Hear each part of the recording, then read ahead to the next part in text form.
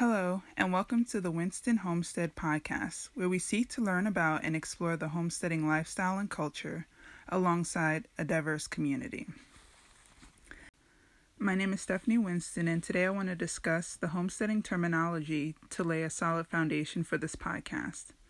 In the future, we plan on interviewing homesteaders from across the country and globe at different stages in their homesteading journey. Some will be in cities, while others will be in rural areas. Some will have small budgets, while others have larger budgets. Some will be on the grid, while others will be off-grid. Some will share our philosophical, faith, and cultural backgrounds, but many will not. The thing that will tie all of us together in this podcast will be a shared interest in homesteading. So the first definition I got was from the Merriam-Webster dictionary. Homestead. A homestead is the home and adjoining land occupied by a family. The definition that I found most interesting, however, was the definition that I found on Wikipedia for the terminology homesteading. So homesteading, according to Wikipedia, is a lifestyle of self-sufficiency characterized by subsistence agriculture, home preservation of food, and may also involve the small-scale production of textiles, clothing, and craft work for household use or sale. Modern homesteaders often use renewable energy options, including solar, electricity, and wind power.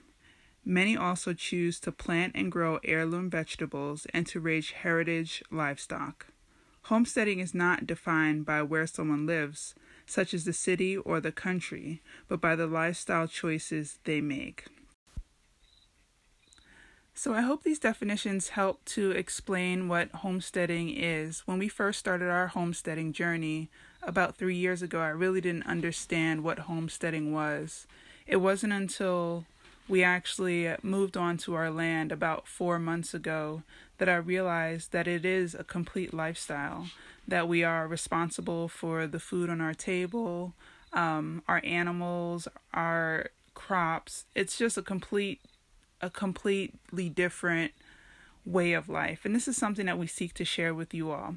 If you follow our journey on Instagram or on Facebook, you know that it's our goal to serve you all, our community, through our experiences. And we hope to encourage more people to try the homesteading lifestyle. So with that, I'm going to end this podcast. But before I do sign off, I did want to leave you with a quote that hopefully will serve you throughout this week. The real things have not changed.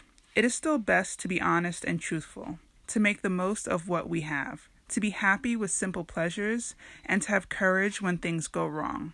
This quote was written by Laura Ingalls Wilder. Again, I hope this blessed you, and if it did, please share. I can't wait to bring more episodes your way and to share with you the interviews that we have. Take care and be blessed.